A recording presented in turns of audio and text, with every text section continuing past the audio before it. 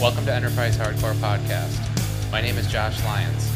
I've been listening to hardcore and punk since 1995. I have booked shows, put out a fanzine, run a record label, and now I'm doing a podcast.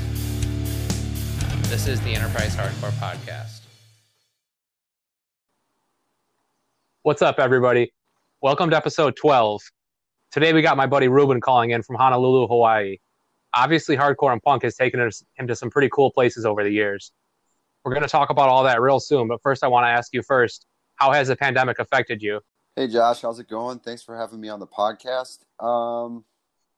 Well, the pandemic combined with the rise of the Black Lives Matter movement has had an effect on everybody, but specifically for me, I guess we can start first with the pandemic. I was out in Boston with a bunch of the fellows getting ready to play a show, and as we know, everything got canceled and the rest is history. Now, did you end up stuck there for a little while, though, or did you go back to where you were living currently right after that happened? Well, at that time, we weren't really sure what this thing was going to turn into, right? Some things had been canceled. Everything was starting to really get canceled, and I just had no idea what to really expect. For them to cancel a Dropkick Murphys show at House of Blues in Boston on St. Patrick's Day and also cancel the St. Patrick's Day parade in Boston, that's when I kind of realized that this thing was a lot bigger than I had first anticipated. I didn't realize that I would still be out of work even up until today.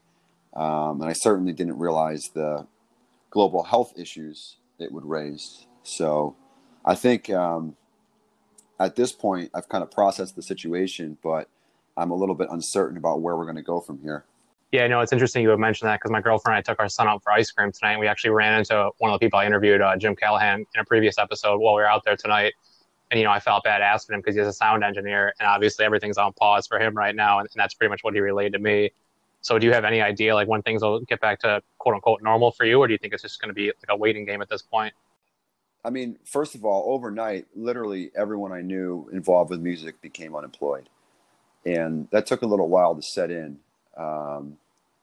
As far as where we go from here, I really think it's speculation because every week someone is predicting something different and we just don't truly know. Also, things seem to be changing week by week, if not day by day, with current events. As far as me personally, obviously I'm at the mercy of whatever the powers that be are going to decide as far as the music goes. But as far as my day-to-day goes, for the last few years, I've done the balancing act of being a business professional and a musician. So I'm hoping to pick up work again in the business world on July 1st. What that looks like and whether we have to make any changes to the way we do business, I guess we'll have to wait and see and go day by day with that. Yeah, no, it sounds like it's definitely going to be a waiting game. And I'm sure you and I will talk more about the pandemic as well as especially the Black Lives Matter movement later in the interview because we have some current events to discuss. But I kind of like to backpedal a little bit now and talk a little bit about your discovery moment there and when you kind of first realized that you were listening to hardcore and punk and what made you kind of stick with this for so many years. Okay, well, let's unpack what you just asked me there because there's a couple things in there, a little bit different but related. I think my earliest memory of knowing that I was listening to punk was the first Clash album. And I can remember being on the bus and hearing White Man and Hammersmith Palais, and that was kind of it for me. Now, before then, I had heard and listened to what would be considered punk or hardcore music, but I didn't have the awareness that that's what I was listening to. I heard that first Clash album at 13. And that was the one that kind of opened my eyes to that there was things that weren't on the radio, right? Because up until then, it was pretty much just what I had heard on the radio, or if I was with some friends that had a boombox or let me borrow their Walkman or something like that. Yeah, it's interesting that The Clash should be one of the first bands you got into because my sister had a pretty good vinyl collection when I was a kid, and a couple of the records that she let me borrow and tape, because she didn't live in the same house as us when I was in high school. Was that Clash, they had a discography album that had 4 LPs on it. And I just remember my mind was blown hearing that stuff. So what were you listening to prior to that, I guess? And, how did you get involved with being more involved in the punk scene at that point? Well, I definitely didn't get involved in the punk scene at that point. Again, I was 13 and I was on vacation with the state. So everything was about the radio and everything was about what staff member wanted to listen to their station. So I actually got a pretty diverse background of musical exposure at a young age because depending upon who was working, we'd hear WBLK or 103.3 The Fox or 97 Rock or WYRK 106.5 was the country station. But my favorite and the one that kind of made me fall in love with music was a radio station in Buffalo, New York that we had called Oldies 104. And that station is where I got the exposure to things like Chuck Berry, Little Richard, Roy Orbison, Del Shannon, all the greats from the 50s and early 60s. And also, the thing is some of the other guests, they had contraband Walkmans at the time, which was a thing because we weren't really allowed to have music. So they would have dubbed cassettes and, things like Metallica and a lot of heavy metal, a lot of hip hop. So I got a lot of exposure to things that I definitely would not have heard if I was just living with my parents at the time. And I had a pretty hip relative who would he worked for Columbia, and he would send me music from time to time. And it's funny you mentioned that Clash discography because I got some kind of promo set that was the first 3 full lengths. So it was the first one, Give 'Em Enough Rope, and then Combat Rock. And at the time, I wasn't really interested in anything but the first one. And later, I learned to love all 3 of them. So I have to give credit to The Clash for being the first band that truly opened my eyes and blew my mind and made me realize that there was more going on in the world than what I was hearing on the radio at the time. Yeah, no, and it's interesting that you would say that, you were more interested in the first LP when you were younger, and as you got older, the other LPs kind of resonated more with you, because that's kind of how I am now. Like, I never gave those latter LPs a chance until more recent years. But now, obviously, their whole discography is something that really, really, hits me hard. But I guess kind of shifting gears a little bit and kind of fast forwarding a little bit. So at what point did you get more involved in actually like going to punk shows and getting involved with like the punk scene and stuff like that? Oh, that's a good question. I have to think about that for a second. Well, it's interesting because, again, my involvement at first wasn't shows. I would have to say it was these dinosaur shops called record stores. And Buffalo was blessed with many, many really cool record stores. So I was a paper boy, and I would save my money from delivering the Buffalo News and hop on the Metro bus and go to different record stores and just look and see what caught my eyes. And, places like Home of the Hits and New World and Worldwide and Record Theater, which was a great chain of stores from Buffalo and all over the country, really. So I would say that was my first involvement, combined with skateboarding culture. And I didn't really go. I was listening to the music for a strong 2-3 years before I went to my first show. And I guess I started going to shows based on seeing the flyers up on the street, which was the original social media promotion, or the bulletin boards at the record stores, like Discovery Records or Home of the Hits bulletin boards. I mean, you'd have to go to those places to see what was happening in your community. Yeah, no, I really miss those days. I remember, the first time I went to a Buffalo show. I guess it was actually the second time I went to a Buffalo show. Is the Slugfest reunion, and we caught the bus to Buffalo from Rochester. And we went up there early, and we hung out at Home of the Hits for a little while. But even going back to Rochester, you talking about like there being flyers. I remember the old record archive on Mount Hope Ave here. It was like so cool to go there and just see the outside completely covered in flyers, and you would always know like what show was coming up, and like you would take note to see which ones. You could take the handbills and stuff like that. But do you have any memories from like the first couple shows you went to at this point? Yeah, and just touching on what you said, I always appreciated you guys because you would drive out and come to house shows and put posters up for Rochester shows in Buffalo.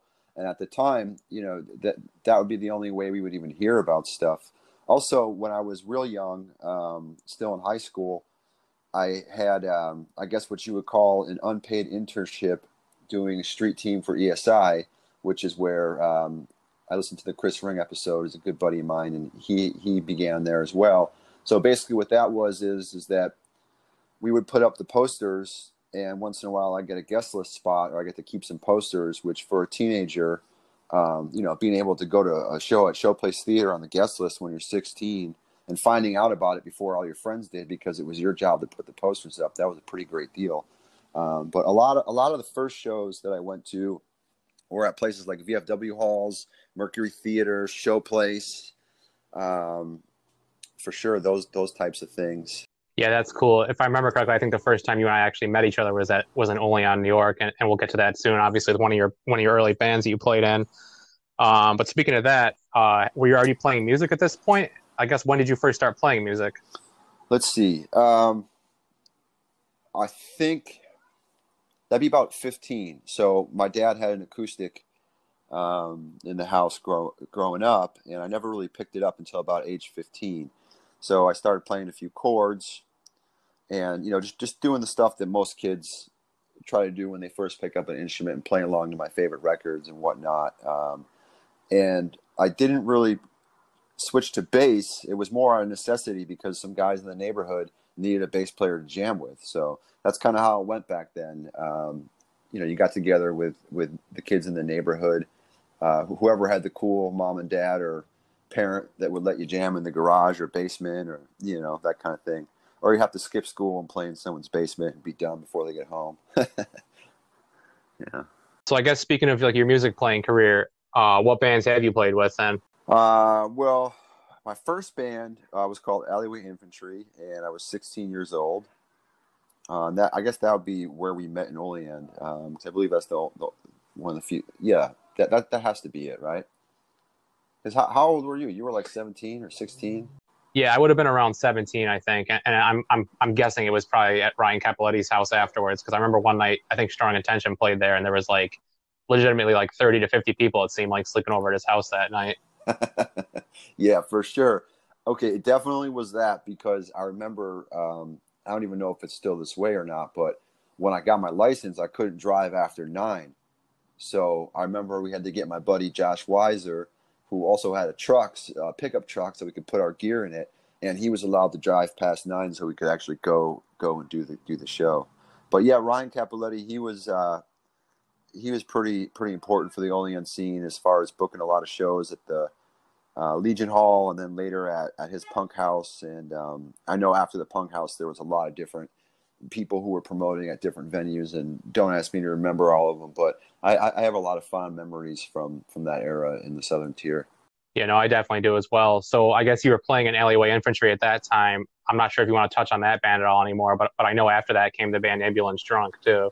Yeah, well, Alleyway Infantry was pretty important because it was our first band, and we were all still in high school. So we were kind of putting the pieces together, figuring out how to play, how to practice.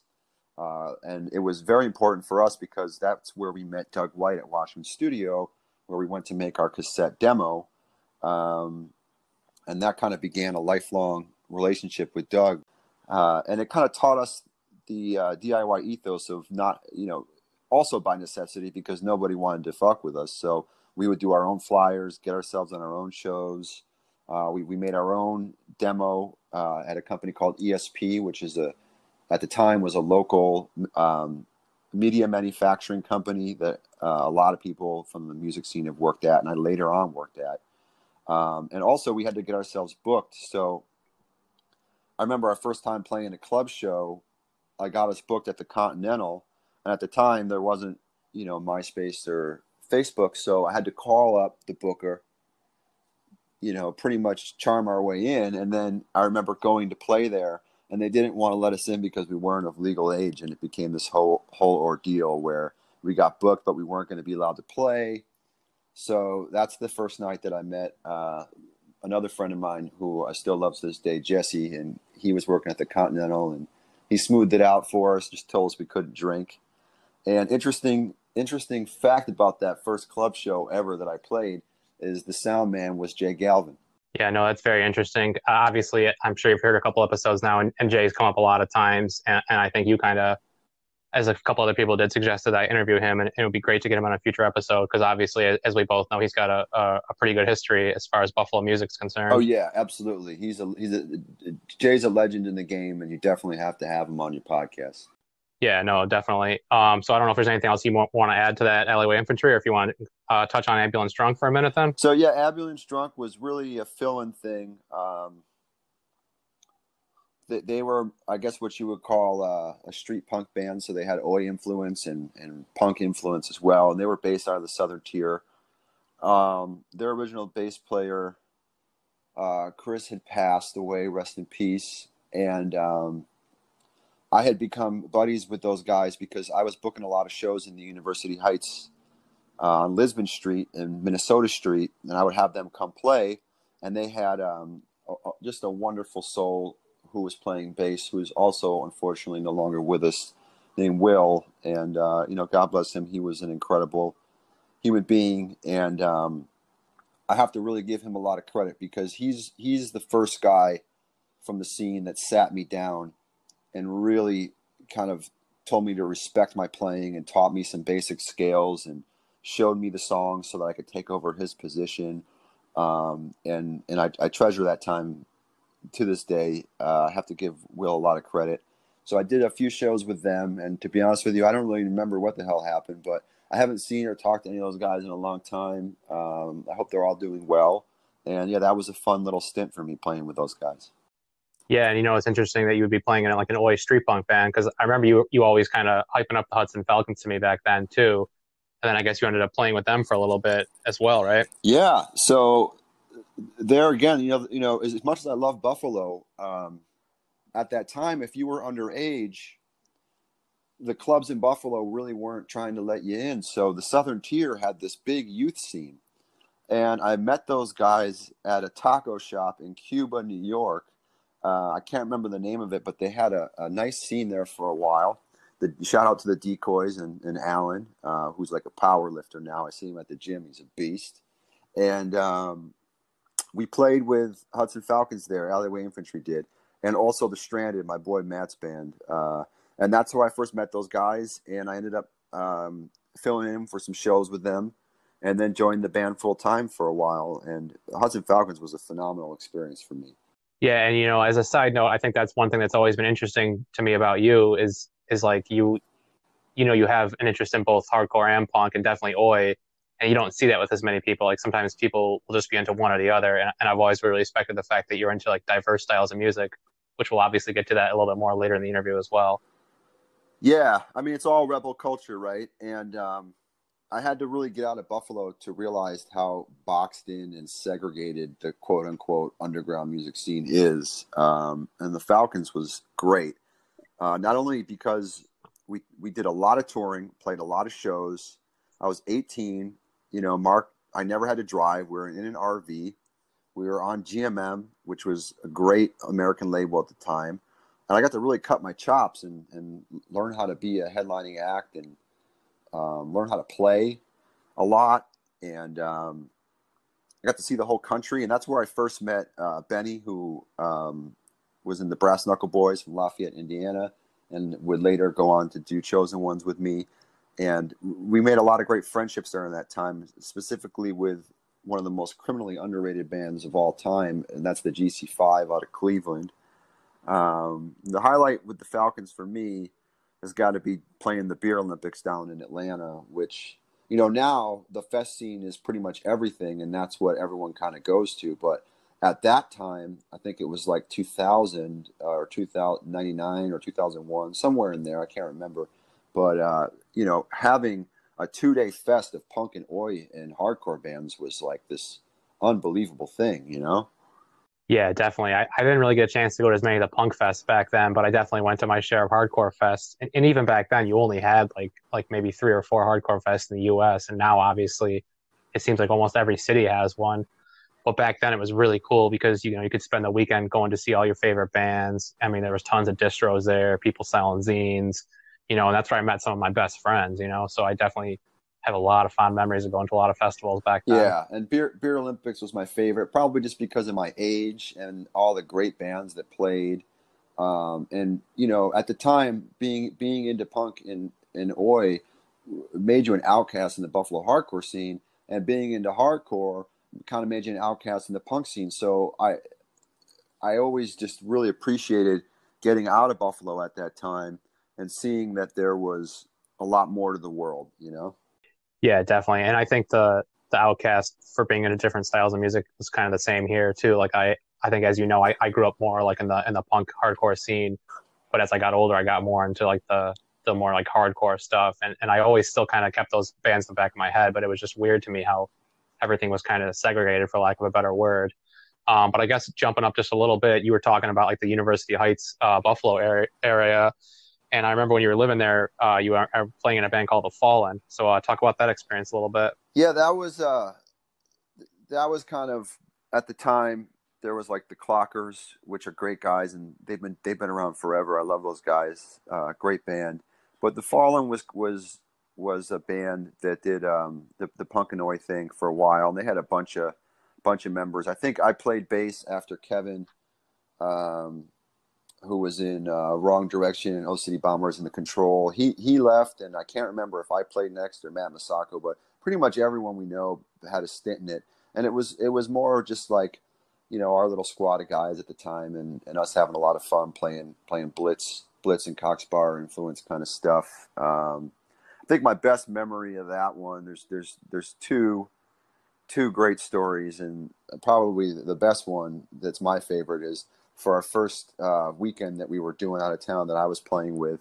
We were in my friend Bill Langer's van, which his van could have its own podcast, and you'd have to interview him about that.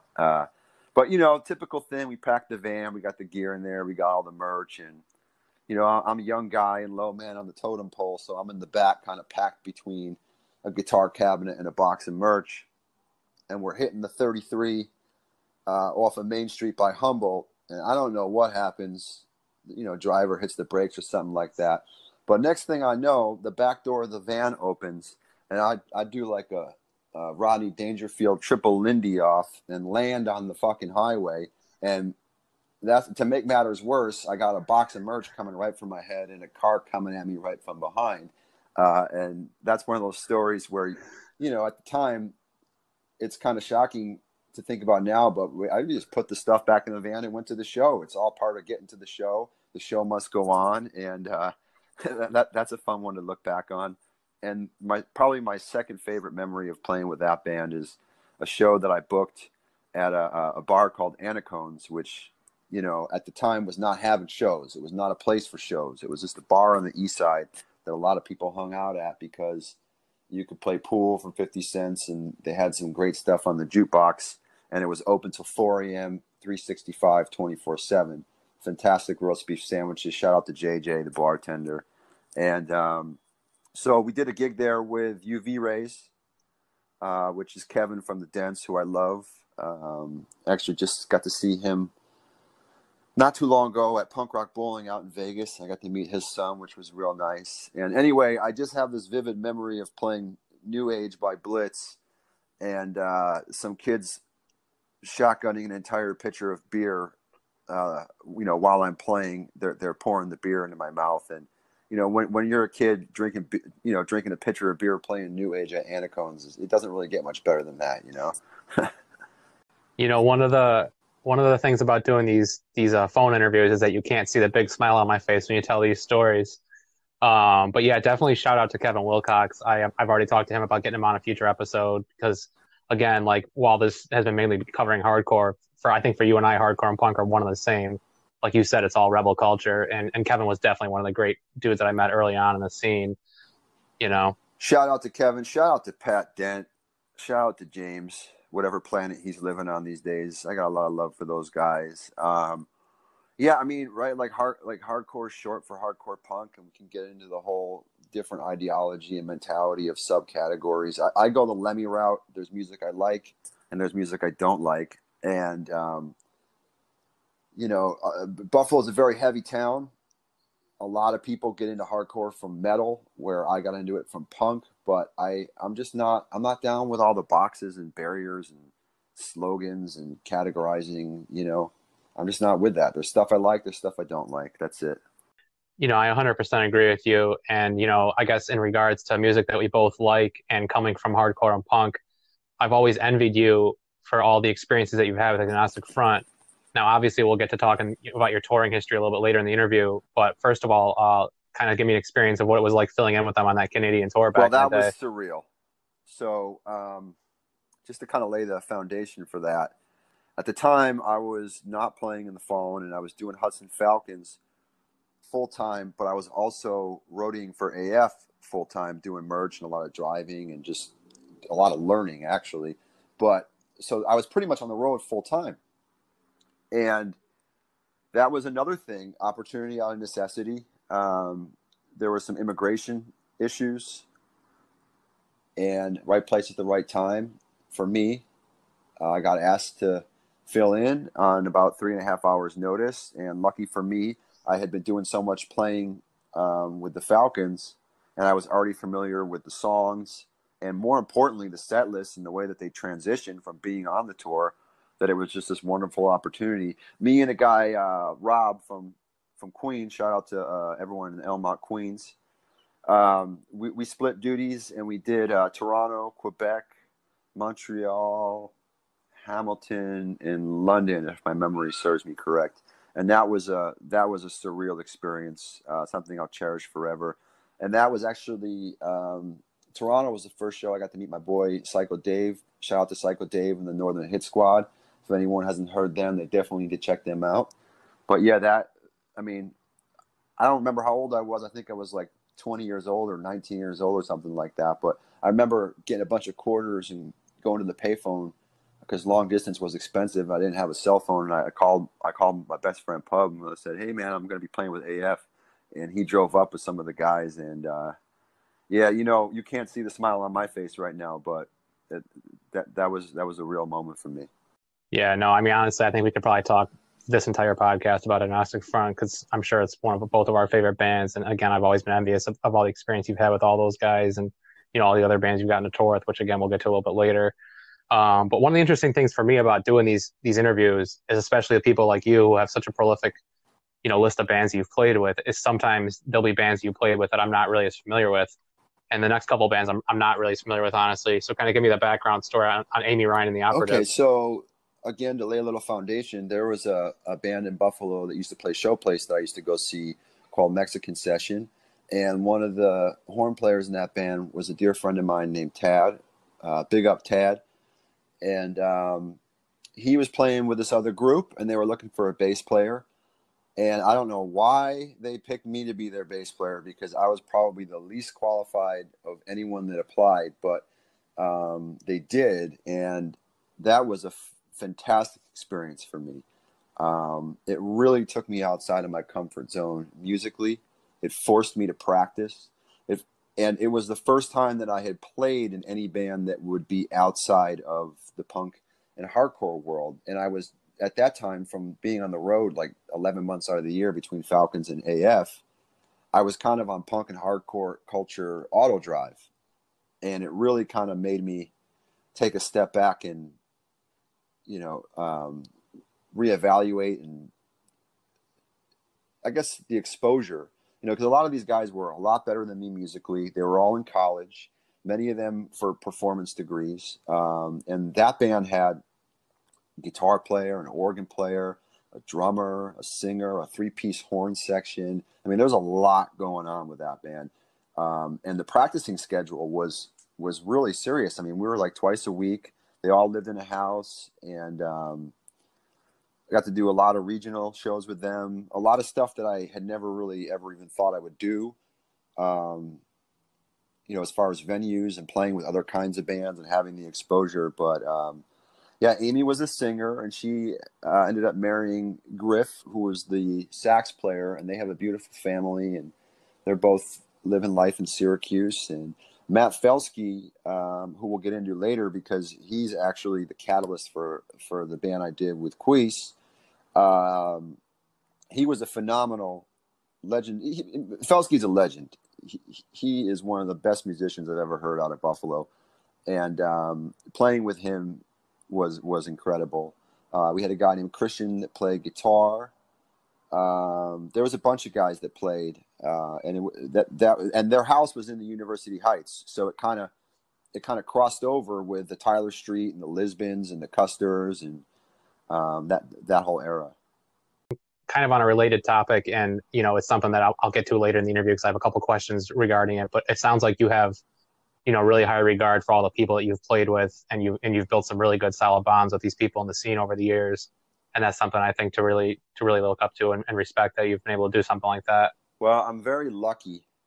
I'm very lucky in the sense that, for the most part, with the exception of one person who I'm not going to name, I'm cool with everyone I've ever played in a band with or musically, and that says a lot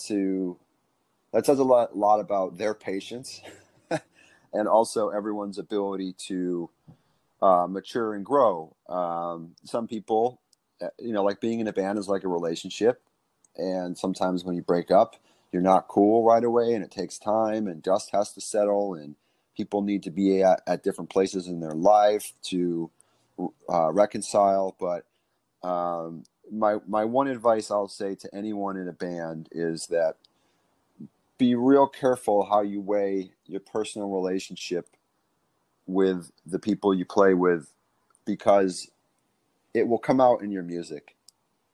And if everyone is on the same page with a mutual respect, with the same kind of mission, that is going to have an undeniable force compared to just people getting together, because they're good musicians. You have to have that heart and socialization element, I feel. Yeah, no, I 100% agree with that. I mean, obviously, I've never really played in a band. I mean, I played in a couple crappy bands back in the day, but it always seemed like the best bands were the ones that were kind of like a family, and they really got along, and they hung out outside of the band too. But I guess shifting gears just a little bit here, another band that I'm not really as familiar with that you were in was Payback Volkers. So what can you tell me about that the band? band was just called Payback. Volkers is a bowling alley that we did a show at. Oh. But what I was going to say about that is, now there's a lot of bands. It's 2020, right? So there's a lot of bands that have the same names. At that time, we were unaware of another band, and I don't know if they were any aware of us. We didn't play that many shows. I would say less than 10 shows. But what I remember about that band that was stands out in my mind is that it was the same kind of deal where no one wanted to have us play, so we kind of did our own thing. We would play Tudor Lounge and Volkers, which is a Buffalo institution. It's an all-night bowling alley, and I've had a lot of fun there throughout the years. But also that got me to the Music Mall, because we rehearsed there. Our drummer was Ranger from Envy, and I don't remember the reasoning behind it, but he had access to the space there. And the Music Mall was one of the only places for bands to practice, much like Discovery Records and the Sidway building. So just going to a place like that at a young age, it exposes you to local community, because I don't remember how many rooms that were there, 20 something rooms, if not more. But they're all filled, usually double, triple filled with bands. And you really start to see that there's a culture and a community out there. We have something similar like that here. I think it's called Cosmic Jams. Again, I've never really played in a band, but I've tried a couple times. And the last time I really tried to play in bands was like 2004, 2006, around that time. And, Jim, who ended up playing on Borrowed Time, and me, we tried to do a couple bands there. And every time we would go there to practice, you'd have I'm not going to name all the bands because there's so many local bands, but pretty much think of any local hardcore band, and most of them are probably practicing there at one point in time. So it's cool that you had that kind of community aspect where you can kind of, feed off of each other's ideas and stuff like that with the other bands. Yeah, for me, I don't know if it was feeding off of ideas with the other bands as much as it was just awareness. And like I said, this was for the most part pre-internet, really. So just having awareness and the bulletin board at the Music Mall, these were essential tools for all kinds of scenes. So I guess I'm not sure the exact year, but the years that I remember seeing Infamous was like 2005, 2006. And that kind of shifted into more of like a heavy hardcore, like almost like New York hardcore style sound that you were doing there. So what was that experience like for you? Well, yeah, you're going to be better with the years than me. So I think, interestingly enough, that ties into Amy Ryan and the Operatives. Um, yeah, so Joe and I didn't like each other. We were going to fight at Showplace, and we ended up just becoming friends, which is cool. And he connected me with my boxing trainer and dear friend Don Patterson, and because he had fought at the same gym, so that's kind of how we established a friendship. And we were spending some time together, and I wanted to do a hardcore band because I was doing the Operatives thing, and I got him. I thought he'd be a good front man, so we went to UB North to the studio there, where Felsky had a rehearsal space, the drummer, and Sweeper came with us, and he played guitar, and I played bass, and Joe began singing, and Matt, I think that was, he was like a jazz and a reggae and a real musician, a real serious guy, and he jammed with us once or twice, and then that was a wrap. But that's kind of how the concept started, and we went through a couple guitar players, Slick Money, which some people, we used to call him that after the MOP song, but now I think people know him as Josh. He's a tattoo artist, great guy. And then we had a kid, Danny Fresh, and then Galvin actually played with us for a while too. And yeah, I don't know if that band was so much New York hardcore as it was just heavier and just more angry. But yeah, that was definitely an interesting time for Buffalo as well. Yeah, and it's cool you would mention the MLP reference because I know you and I have always talked about hip hop over the years, and I'm sure that we'll get to more of the varied styles of music that you're into and that you're doing now later. But again, that's one thing that I've always liked about you is that you and I could talk about more than one style of music, and that we both kind of came from like different cultures. It goes back to that rebel culture, and I know you were hooping a lot back in the day, and one thing that people like to be revisionists and romanticize is how punk is this like open and accepting an environment, which in a lot of ways it is, but in a lot of ways it's also not. It's open and accepting if you fit the criteria of this box that the supposed mover and shaker says. So people like you and I, we don't ask permission and we just do our thing. And that's why I think we clicked at an early age, Definitely. And I think that, I think that what you're saying there kind of like makes me understand why hip hop and hardcore are so similar. Like obviously sonically they're not similar at all, but like the ideas and the rebelling against the system things are kind of similar with both. I mean, obviously now some of the hip hop that's coming out is more just like fashion and money and stuff like that. But like you go back to the roots, like I feel like early hip hop is kind of similar to early punk in that way. Yeah. So at the time we met, it was just the 80s and 90s. There wasn't even the 2000s yet. And for me, I had awareness of hip hop and punk and skateboarding culture before I knew that it was called that. My cousin is a pretty accomplished photographer, and his book was in my mom's closet when I was a kid, Fuck You Heroes, which for those that don't know is a collection of Dogtown and Def Jam and a lot of the early punk and hardcore iconic images. So I saw that at a very young age before I was even really old enough to understand what I was seeing. So it made sense to me that there was a connection between hip hop and punk and skateboarding and again rebel culture, stuff that was against the grain. And it wasn't until many years later that I realized that a lot of those images were icons and pioneers of the culture. Yeah, no, that's interesting because we used to have, I think it was local. I don't think they had one in Buffalo, but there was like a store called Village Green Bookstore years ago. And in like the mid to late 90s, when I was first getting into punk, myself and a couple of friends of mine, we would go there after school and just kind of look through the books and the magazines. And that was definitely one that was there. And there was a couple other ones too, but it was always just cool. And I still love that now. Like I have the Band in DC book and I try to collect as many hardcore books as I can because it's just so cool to go back and look at all those old photos and read all those old stories about like before we were into this kind of stuff and just to think about what it was like back absolutely. then, And the fact that it was a kid doing it before Photoshop, at best there was a Kinko's, but the DIY entrepreneurial spirit was really there. And sadly, I had a gigantic zine and flyer collection that got lost to a basement flood. So if there's anybody out there that has zines or old show flyers or a trunk of memorabilia, put it on some cinder blocks and pallets.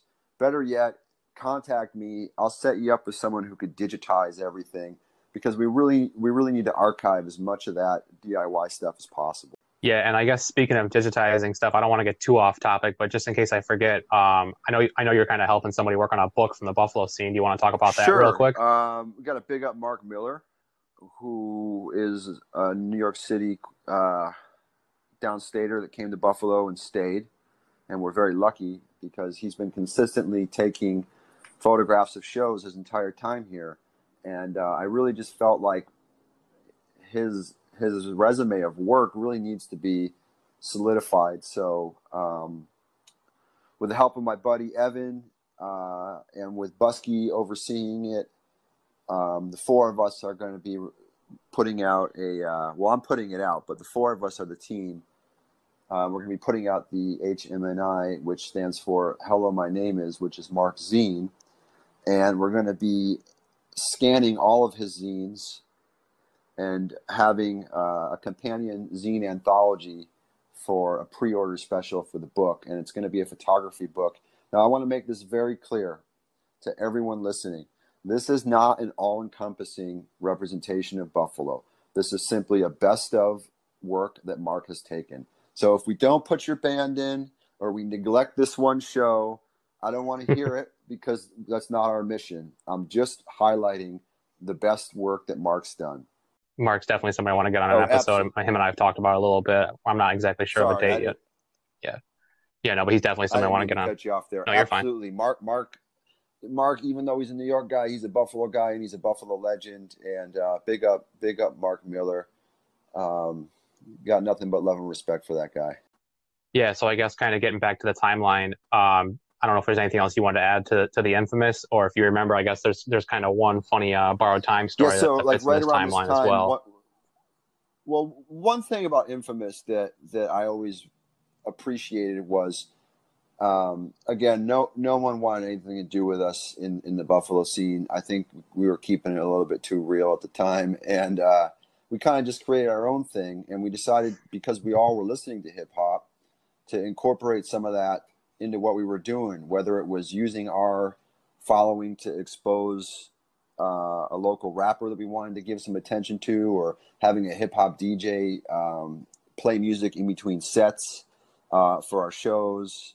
I think that was one of the positive contributions that we had, as well as exposing me to other types of bands and people that I never would have had exposure to, and specifically in Rochester, because we did really good in Rochester.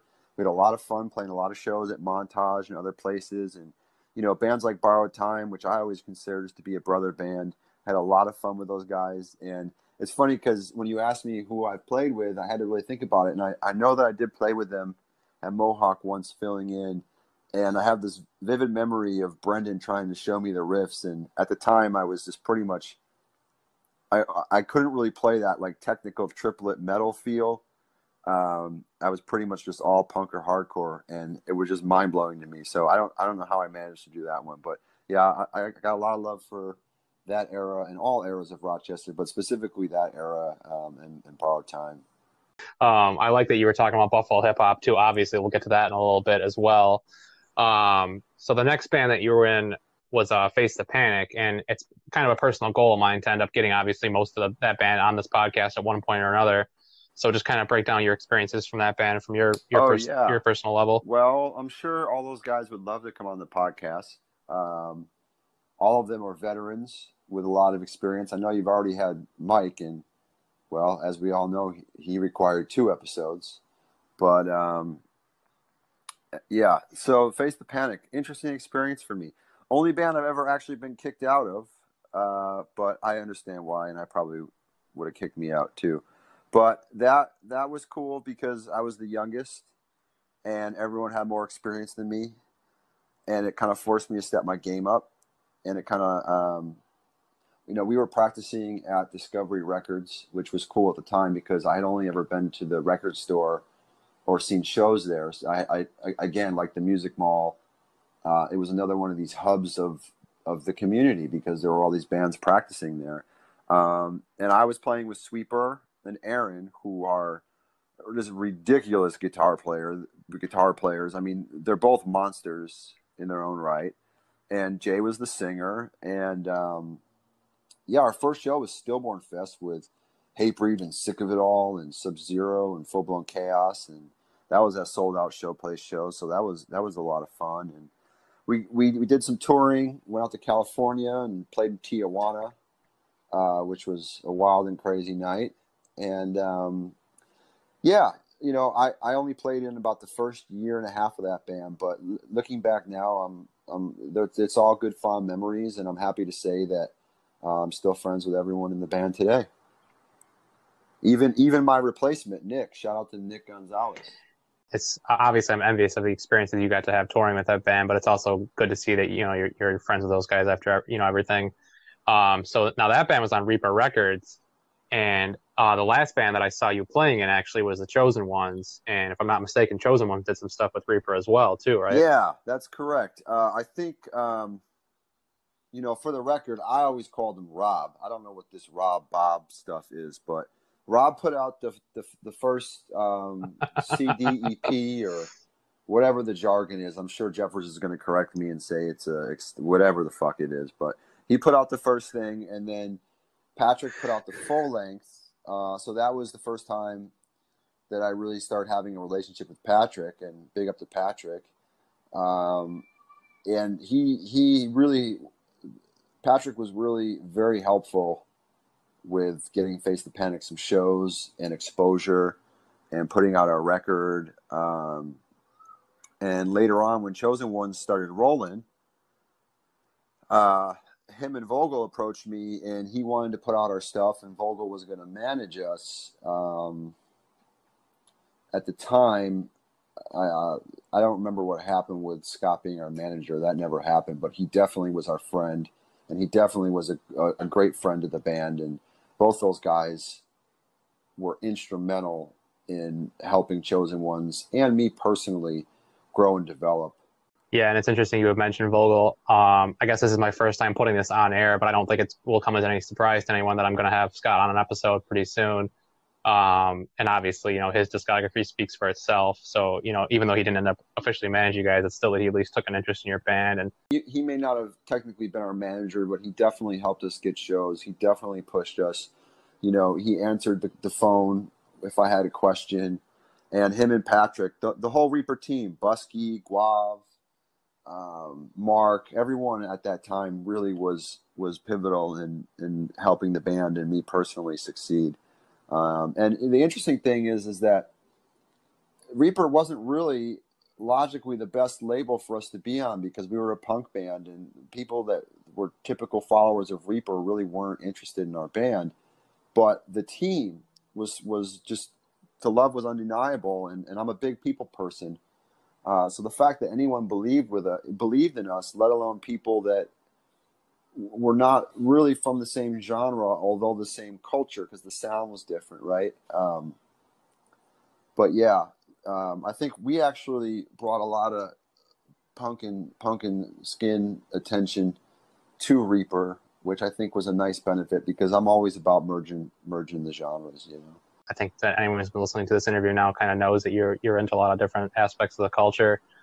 So did you get a lot of chances to tour with Chosen Ones? So Chosen Ones started as a laundry jam. Benny, who was in Brass Knuckle Boys out of Lafayette, Indiana, phenomenal band. He had joined Hudson Falcons and was playing with them when I kind of met those guys, and they had played 33 Tyler and also at the taco shop in Cuba. And I ended up filling in Albany at Valentine's with Blood and Whiskey from Ireland and some other bands. I want to say Murderers Row. Shout out to Riley. Nothing but love for the Troy Godfather of hardcore. But anyway, long story short, Benny moved to Buffalo, and he would come over to my house and do laundry, and I think I remember telling him, yeah, you could do laundry, but you got to play drums and jam with me while you're doing the laundry. So that's how Chosen One started, the two of us, and we put out a 3-song demo, which was a CD, And Jay Galvin did the artwork for that. And we had not played live yet. And then we put out another self-released CD EP, which was 5 songs. And that featured Galvin and Neil, our boy Neil, on guitar, his second guitar player. And that was recorded at Watchman. And that was also, we made that ourselves DIY at ESP. And that was kind of an interesting experience because I had worked there, several years earlier as an employee. And now I was going there to pick up my own band's CDs. And it was a very empowering time because, bands were selling a lot of CDs, right? Like, I think Napster was around, but CD was still the predominant format. So, and gas wasn't what it was expense-wise. So you can go and tour, and even if your guarantees were very small or no guarantees, the CD money was enough to keep you going. So at that point, that CD EP is where Patrick enters the picture, and he has us re-record 3 songs that had come out on the 2 demos self-produced before, plus a Stiff Little Fingers cover, and that came out as a Reaper 7-inch. And then we did a bunch of comp tracks, and then the Reaper full-length came out. And we did get the chance to play a ton of regional shows supporting all of our favorites. We transitioned a nice local following into headlining our own shows instead of opening for the Nationals, and just kind of keeping the lion's share of the money. And that way we could subsidize playing the regional shows where we really weren't getting paid anything, and, cover airfare to go to Arizona and California. And we got real lucky. We got to do some shows with Rancid, and we got to do some big shows at Town Ballroom with House of Pain, and a bunch of outdoor festival radio rock shows, which really helped the band and it made us step our game up, because we went from playing in front of a couple hundred people, and then maybe we're doing a couple thousand with Rancid, and then we're doing 8,500 at a radio fest. And that was quite nice to achieve that success on our own, especially considering, again, it was by necessity, where in the beginning we had to do it all ourselves because no one really wanted to mess with us. So yeah, Chosen Ones was a phenomenal experience for me. I got nothing but love for those guys. Yeah, and it's interesting to see you kind of come full circle like that, because like I've seen pictures on your Instagram of you, like you're obviously friends with Lars Fredriksson now, and I remember like literally like 20 years ago, you and I were at a show in Toronto that like Rancid and AFI and a couple other bands played, and it's just crazy to see you like come full circle and be friends with all these bands now. Not El Macombo, like Reverb or Government or Cool. I can't remember. All those clubs changed names. But yeah, so Lars and I both got stuck in Boston for the COVID thing, because Old Firm Casuals was supposed to play, and he was going to play solo with Glenn Matlock from the Sex Pistols one night, and I was playing the St. Patrick's Day show. All these are supporting Dropkick Murphys in Boston for their hometown St. Patrick's Day shows. So it was kind of surreal to be, in this situation with someone who, when I was a kid, I would spend my paperboy money, buying their records. And now we're kind of talking about, hey, how are we going to get home and what's going on? And some of our guys are stuck at this airport, and the whole logistics of this unprecedented COVID situation. But I guess kind of sticking with your timeline, Andrew Case is another artist I'm not really familiar with. What can you tell me about that? Let me lay some foundation for you. Western New York, and when I say Western New York, I'm talking about Buffalo and all the surrounding areas. There's certain people that are gems, where the community is just very lucky to have them. Like Bill Page is a gem. Doug White is a gem. Andrew Case is a true gem to the Western New York music scene, and just Western New York in general. He's a longtime musician. He was in some great bands, the Great Train Robbery, which was a legendary Buffalo band, the Outer Circle Orchestra, also known as OCO. And I had met Andrew through a mutual friend of ours, Chris Malachowski, big up to Chris, who is in another Buffalo institution, the Wolf Tickets. and we had started playing shows with them at Mohawk and Tudor Lounge. And Chris puts on the Strummerville shows every year. And we had got together to do a punky reggae party. And that's kind of how Andrew came into the fold. And Andrew ended up being a fill-in drummer for our Arizona, California tour with Chosen Ones. And that's kind of where we really, truly bonded. So he had asked me to play bass in a group he was getting together for this Town Ballroom gig. And that's kind of how we did that gig for Strummerville at Town Ballroom. And I'm hoping that we can figure out a logistics with him that I can get him on my session with Mackie, because Andrew is like a Rasta elder of wisdom, and everything he touches is just better because of it. So I'm really hoping we can get him on the Mackie reggae session that I'm doing, and get him some more exposure in the punk and hardcore world because of that.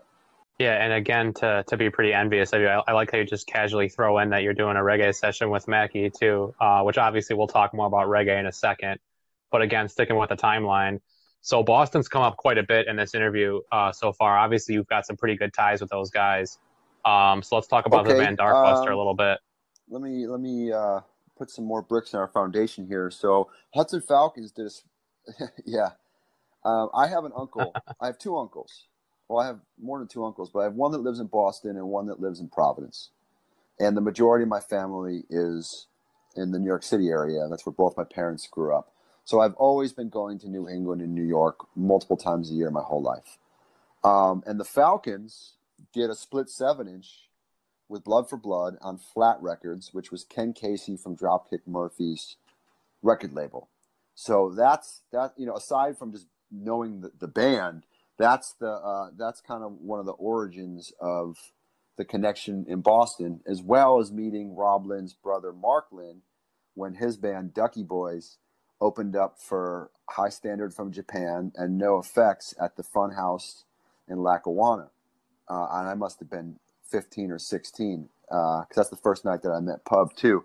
So I'd always kind of been going to shows in Boston, especially bands like Tommy and the Terrors. And when I lived in Providence for a while, I definitely hit like the Living Room and shows that were happening all around that time. And I was a fan of Darkbuster. But as far as how I joined Darkbuster, they had been done for a while. The original lineup had been broken up, and I actually don't even really know the reason why, but I know that the band was coming back together, and I got a call from Johnny Rio, the big bro who was in the Bruisers and Street Dogs, and he said that Lenny needed a guy to play bass. He couldn't do it, and would I want to go do this European tour with Darkbuster? And I don't remember who else was. It was Slapshot or some other band, but MAD was going to bring us over. And did I want to play bass? And at the time, I was going through a horrible depression because of a breakup. So that was, some saving grace light for me. And although the MAD Europe tour never happened, the comeback shows in Boston did. And that was life-changing for me. And I'm Team Lenny forever. I still play with Lenny when he needs. And, I have nothing but love for the Boston scene. The lineup of the second version has been pretty consistent as far as the core rhythm section. We have various players for horns and organ, but it's pretty much the same guys all the time. But yeah, that's the group that I was with in Boston that we were supposed to play the House of Blues show supporting Dropkicks on St. Patrick's Day this year. I imagine that was a pretty bad experience. Obviously, like you've been referencing getting stuck there, but I also imagine that playing that show would have been a pretty crazy experience too. I've seen pictures again of you playing songs with Dropkick Murphys online, and again, my jaw almost hit the floor because I couldn't believe it. It wasn't planned for, and again, it was more of a helping out a friend deal, and it had a couple hours notice, so. If I'm remembering correctly, we were in Atlanta playing the Tabernacle. There was Darkbuster Tiger Army Dropkicks was the tour. And Kenny had hurt his hand. You know, he's real involved in boxing, and he's an active guy, and he was having some issues with his hand. And I believe the surgeon was telling him, you know, not to play bass as much. So he had asked if I would fill in on a few songs because they had a couple guys on the tour that were going to learn a couple songs, and that way it wasn't like one person that was responsible for learning the whole set or whatnot. So I ended up playing 3 songs a night for the majority of the rest of that tour, and that was an amazing experience. That was a lot of fun, something that I'll cherish forever. So I guess we pretty much just have one more piece of your musical history to talk about before we start getting into other topics. So in recent years, you've kind of been doing the DJ thing a little bit. How did that all start? Yeah, I don't really know how it started. I think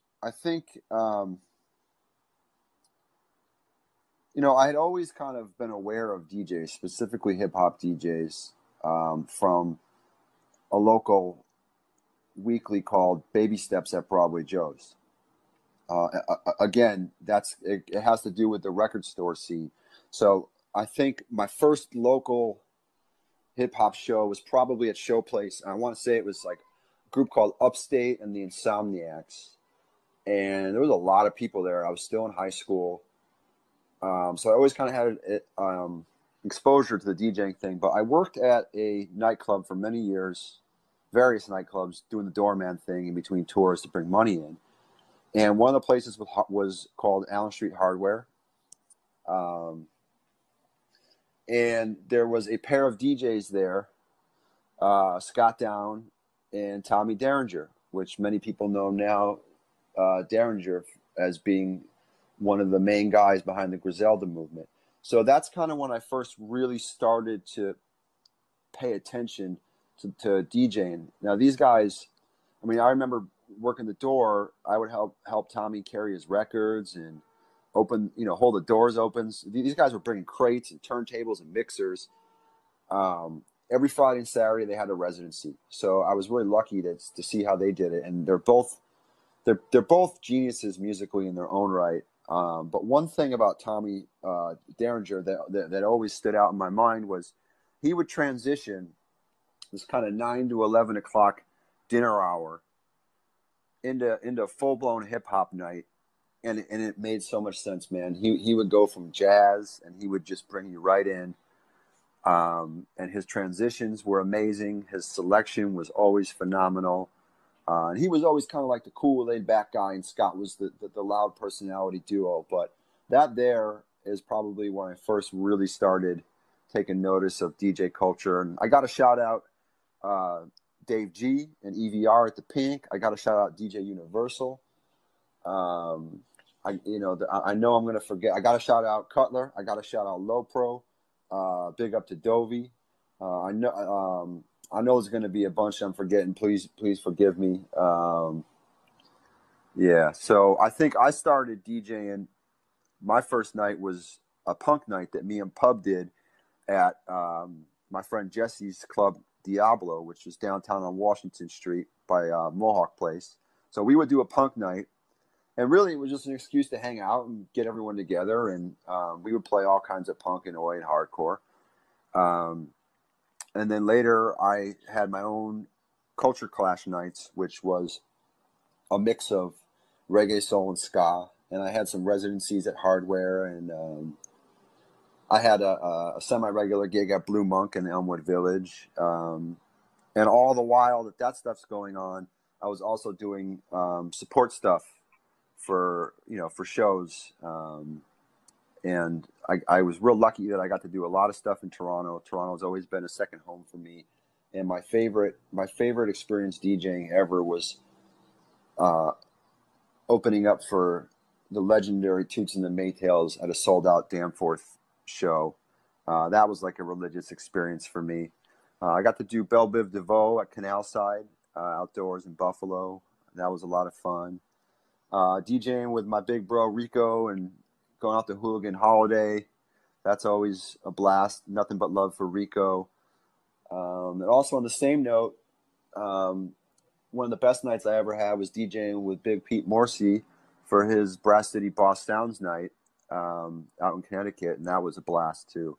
So right now, as we speak, I'm getting ready to do my first real live stream DJ event this Saturday. And I'm just kind of keeping my fingers crossed because the technology gap, or excuse me, the learning curve with the technology gap is something that I know a lot of guys in my age range are trying to figure out. But I'm looking forward to doing more DJing stuff in the future. It's a lot of fun. Yeah, it's funny you mentioned the technology gap and the learning curve. Obviously, as you and I have been discussing the last couple of weeks, I've had some of those things kind of going on with this podcast. But I just want to back it up a little bit and say that, it's really dope that you were able to kind of have those experiences, seeing Danger kind of building up there. And obviously you and I have talked off air about, what big fans we are of the Griselda movement. I can't tell you how happy and proud I am to see those guys succeed and put that Buffalo flag all over the place and put some respect on our name too, which is something I don't think people realize. But,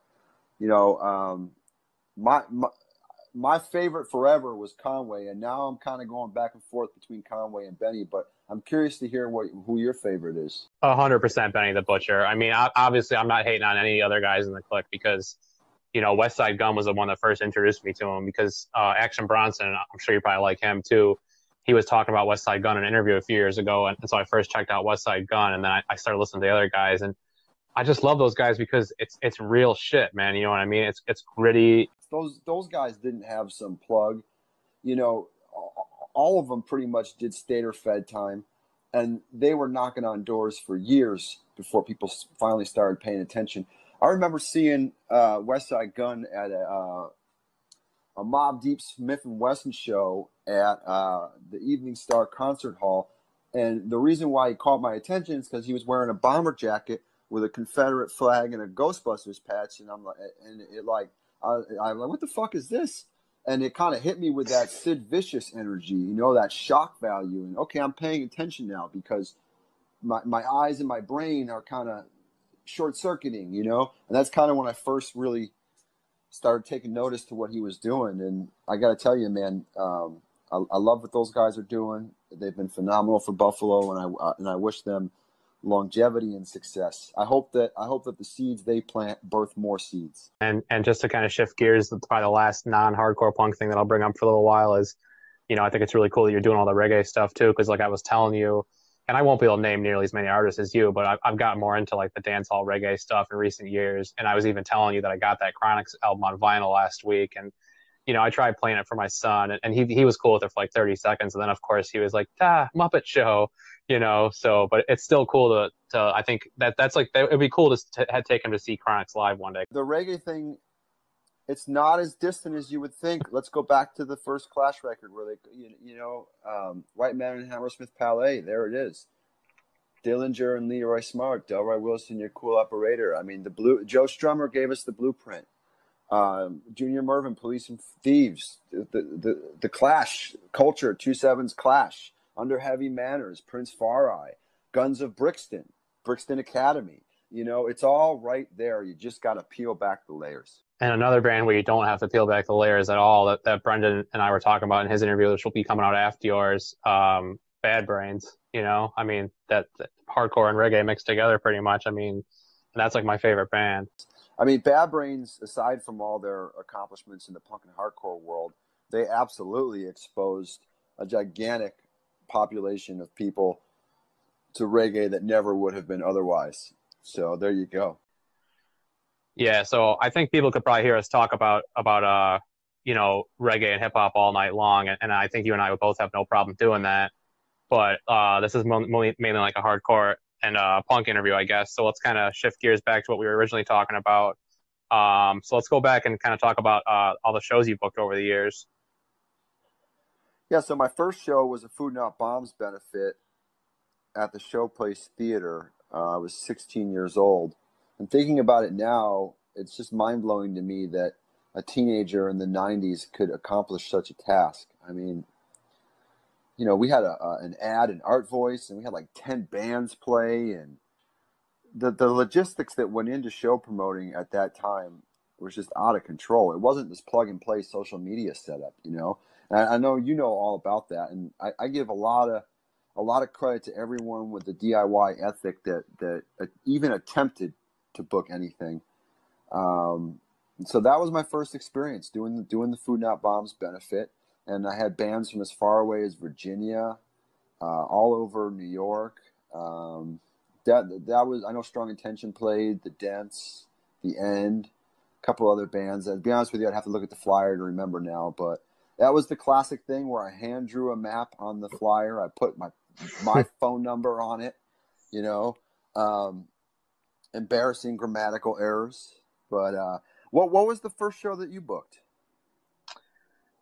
I mean, I booked a few local shows because I was in bands back then, but the first actual like hardcore punk show I booked, Bill Page's band Lockjaw played. And you speaking of directions, it's actually funny because it was Lockjaw and Sirhan, which was Andy Williams and Oh Rat yeah. Boy, who used to be in Every Time I Die, and a bunch of other dudes.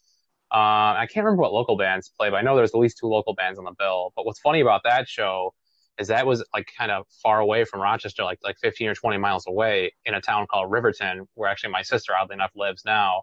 But again, that was like pre-internet era, so I had to just like bust out a map and kind of figure out the directions. So I hand wrote the directions on the flyer, and I remember to this day, this girl Andrea came up to me like because they got there like an hour after the show started, and she was like, "Great directions." And then Sirhan couldn't even find the place. They finally got there literally right after Lockjaw finished, and we were already cleaning up and everything. And I remember it's still funny to me to this day, and me and Ben Keefe still kind of talk about this sometimes.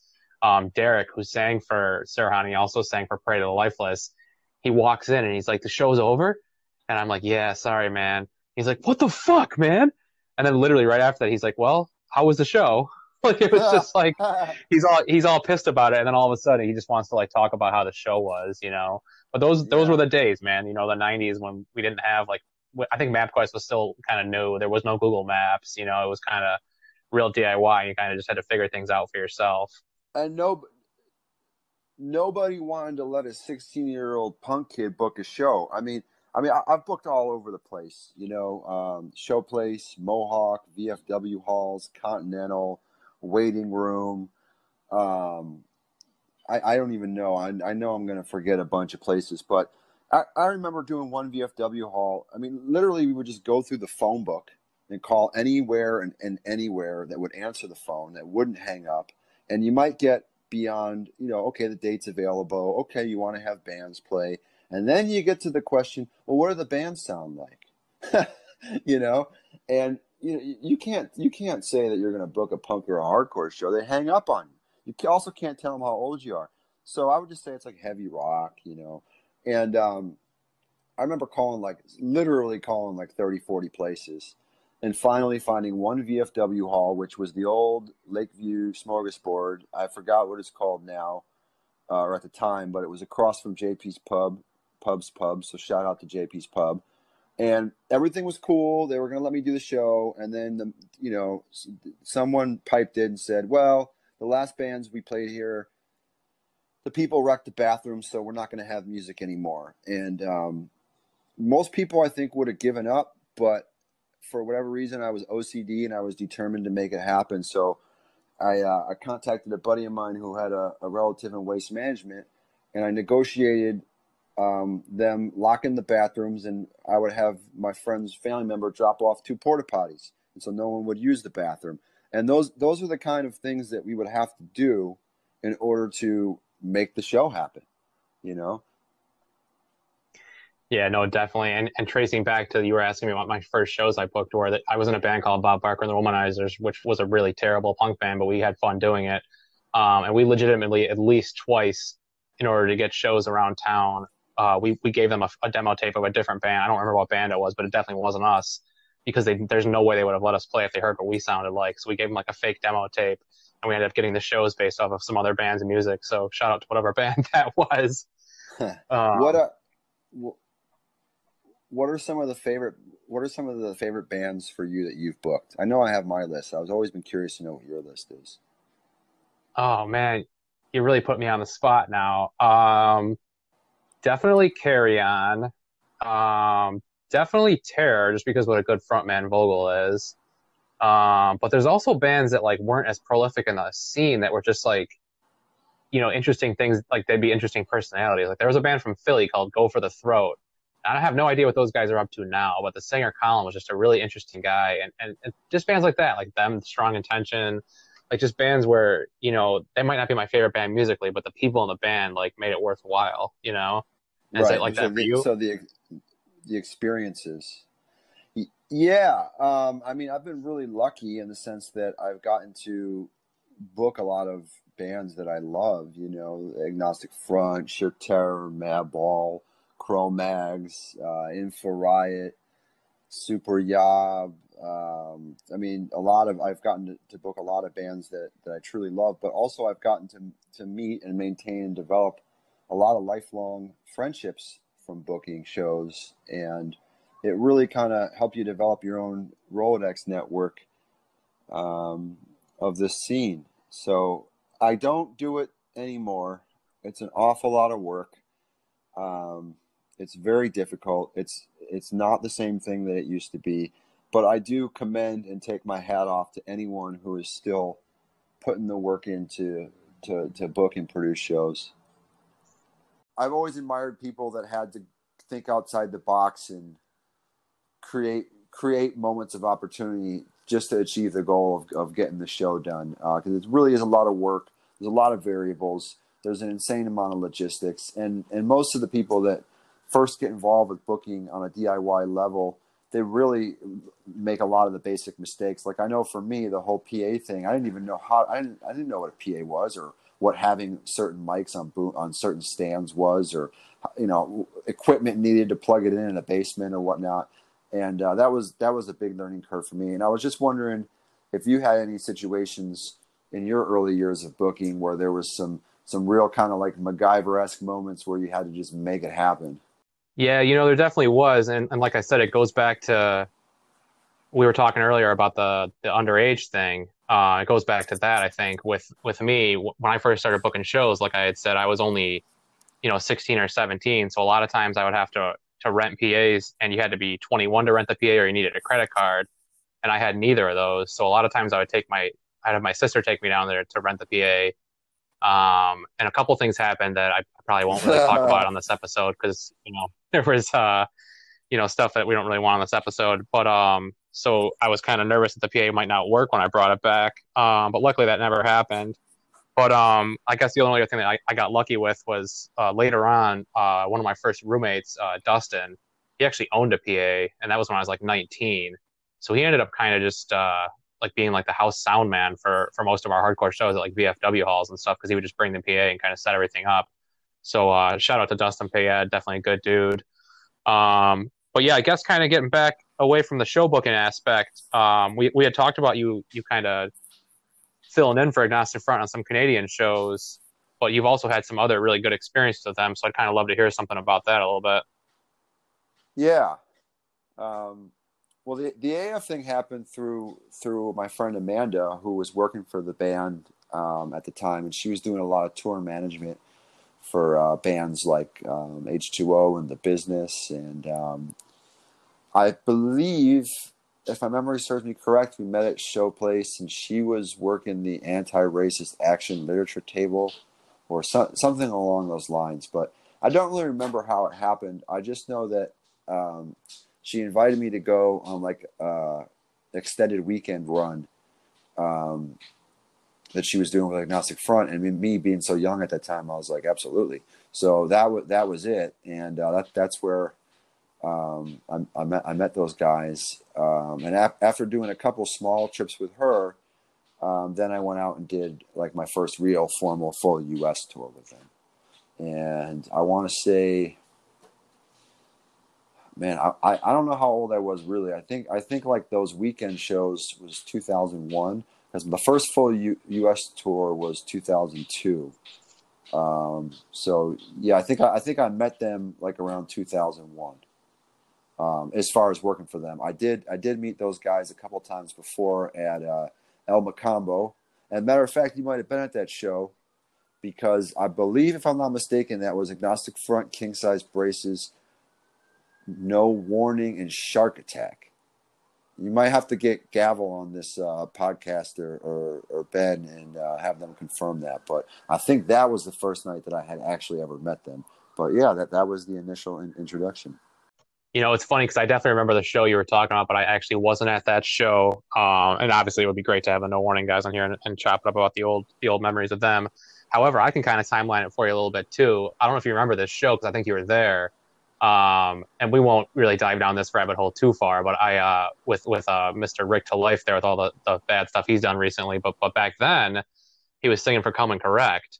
And I did a basement show there where some of the guys from Borrowed Time's old band Something Sacred played, and I actually lost a tooth at that show. And I remember afterwards, you and I were talking, and you were like, "Dude, I'm going on tour with Agnostic Front." And I almost didn't believe you at the time. I was like, "Is this for real?" And you were like, "Yeah, yeah, it really is." And like, I honestly didn't see you again for a few months after that. And I think the next time I actually saw you after that might have even been Hellfest 2002 when the Cro-Mags played. Wow, you just yeah, there's a lot going on with what you just said there. I remember that show because I think that was like with Dom and Nick. Big up to those guys. Slumlords Dom. I remember I had my Lincoln at the time with the air ride, and I used to love just driving anywhere, especially if there was a show going on. But yeah, that was the thing. Nick and Dom and we're going to go to Europe with that, and so it was either that or go on the full U.S. tour with Agnostic Front, TSOL, the Casualties, and Rise Against.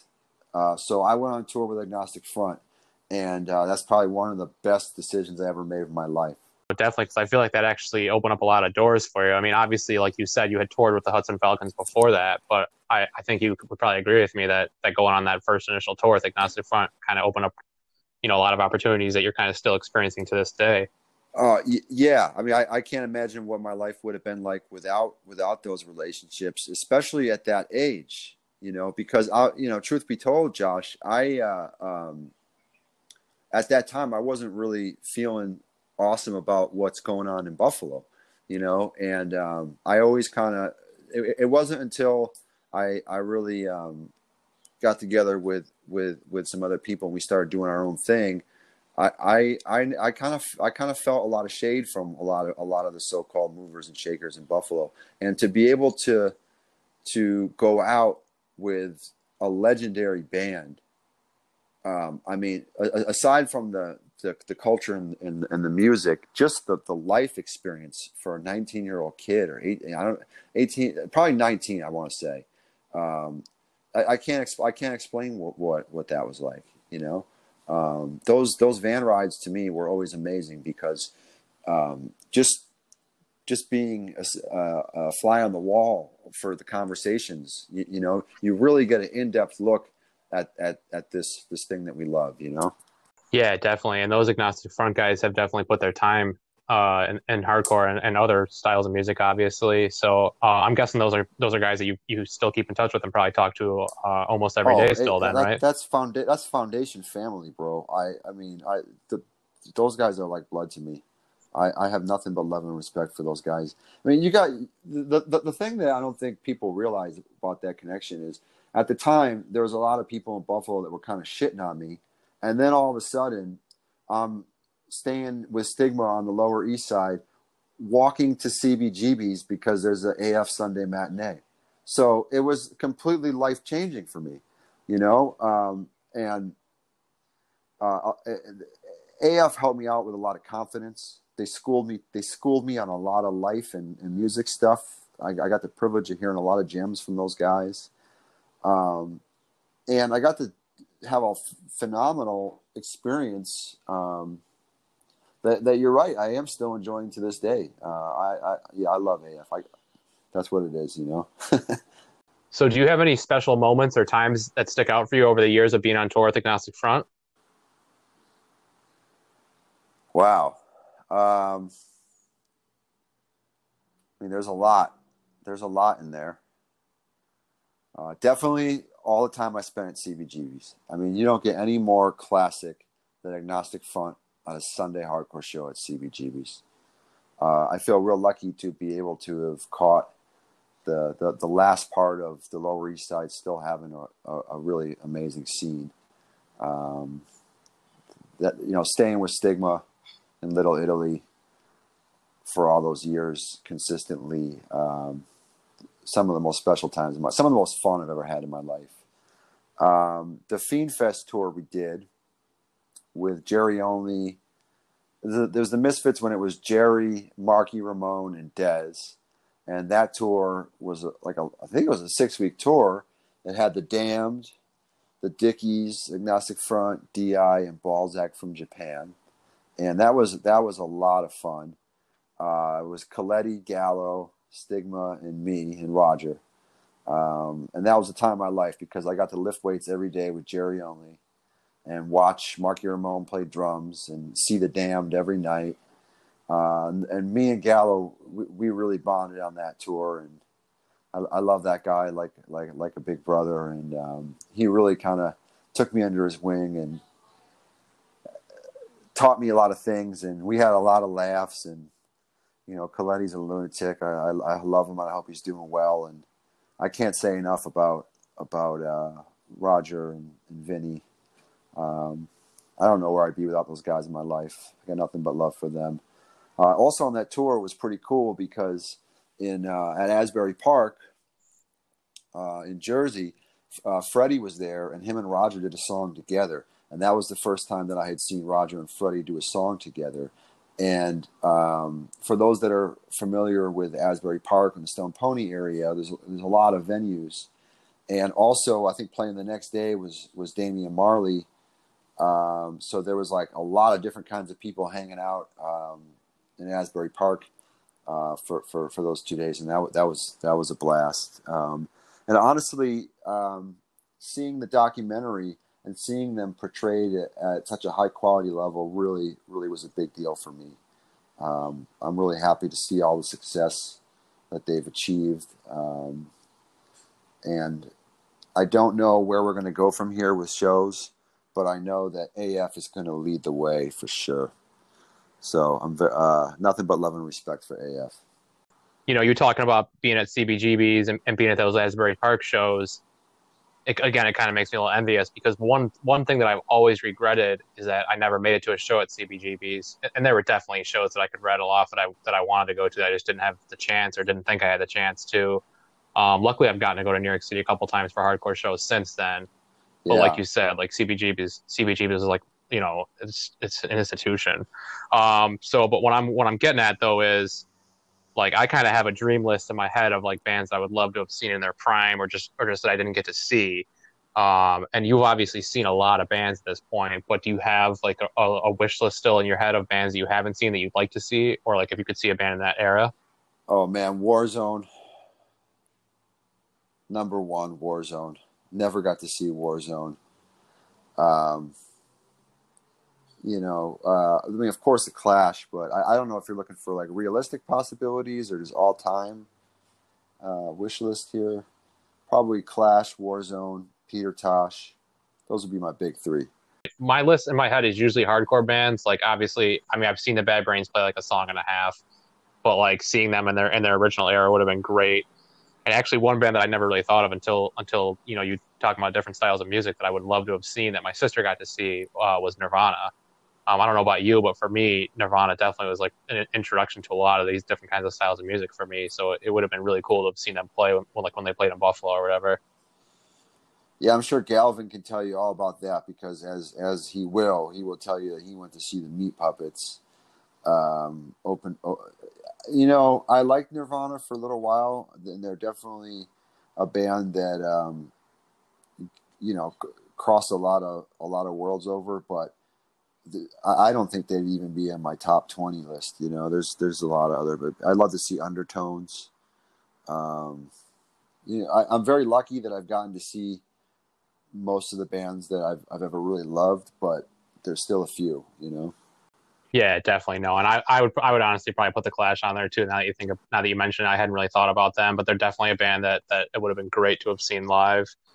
But yeah, I guess kind of switching gears to what you've been doing a little more currently. I know you've been living in Austin, Texas. What was that experience like?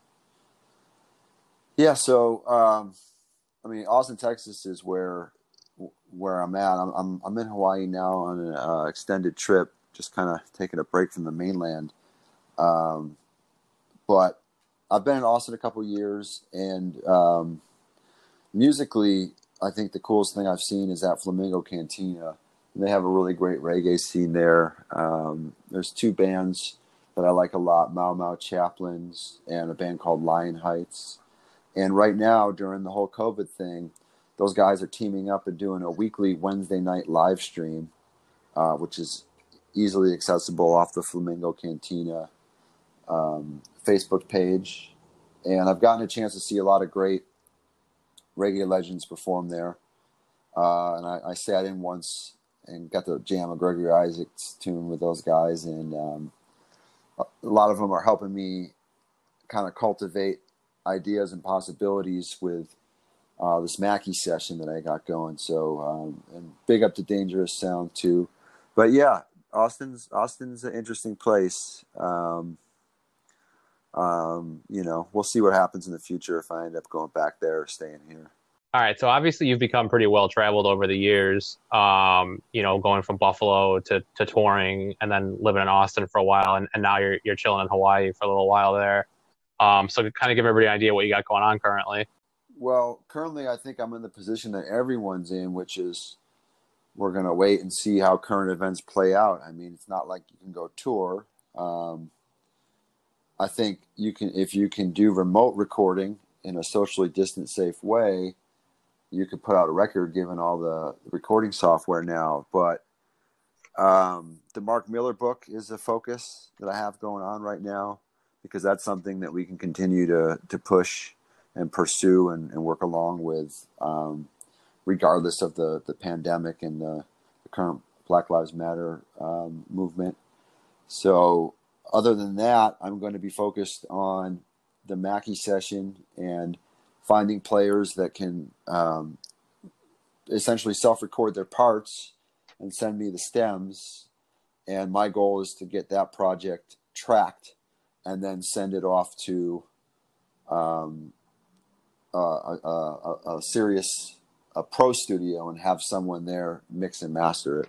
So I guess that question I have about the Mackie project, then you've kind of, referenced it a little bit, but do you guys have like set in mind what you're going to do with it? Like, is it going to be like an LP, or is it just kind of you guys are just recording and seeing where it goes? So at this point, it's just a rough rhythm section session. It's drums and bass and maybe a little guitar and some stuff. But we locked out Nova Studios in Staten Island, which was Steven Seagal's former dojo. And Sick of It All had recorded there. That's how I heard of it. And my buddy Jerry, who actually, oddly enough, used to book Darkbuster, he engineered the session because he had did the Sick of It All record. And shout out to my boy Craig, committee represent right here. He put me in touch, and Mac and I went out there for 2 days, and Lenny came out for the second day. And I basically ran a bunch of rhythms with Mac and tracked a bunch of drums. And now I'm taking those drums and I'm putting the song arrangements and the vocals on them. And as far as, if there was a goal for a release, there's really not. It's just a pure passion project of songs I wanted to do. And I think once I finish it, then I'm going to kind of have a better understanding of what might be the best thing to do with it, All right. So do you have any other current projects or anything else you're working on that you want to plug right now? Yeah, so Lenny and I have two things going.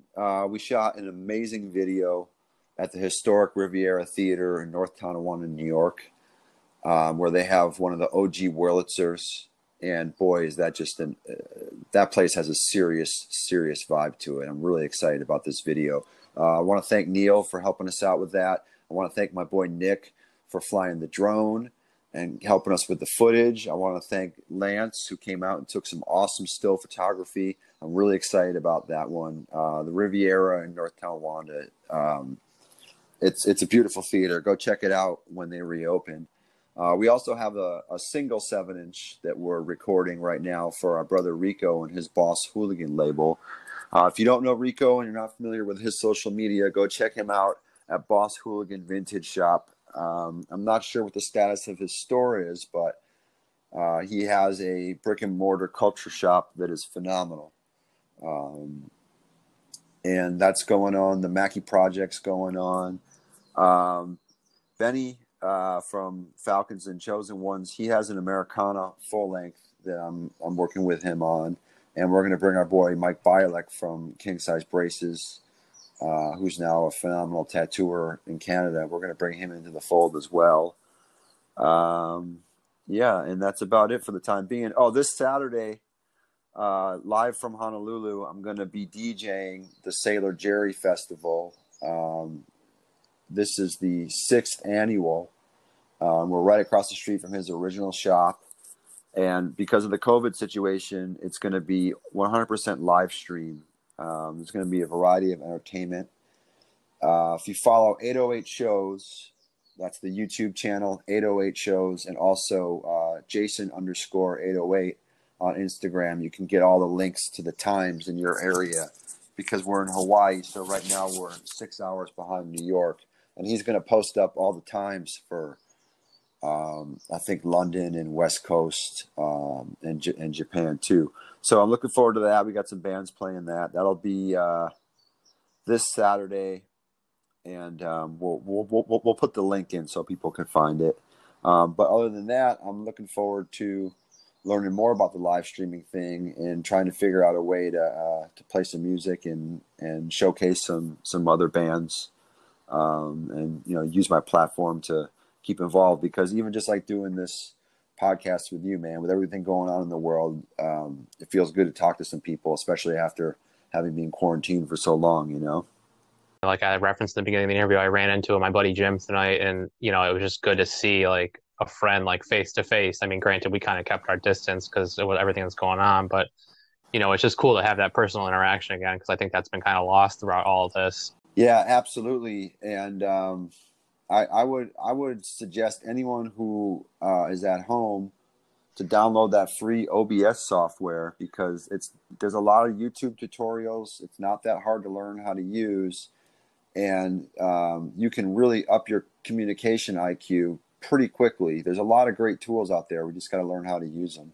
There's a lot that I still want to learn, obviously, like we were talking about before. I mean, all this stuff kind of came new to me. It was something that kind of happened out of necessity because, like I told you, and not to really get too deep into the rabbit hole, but like obviously I've kind of had my struggles with sobriety and stuff like that. And that's kind of what brought this whole podcast about.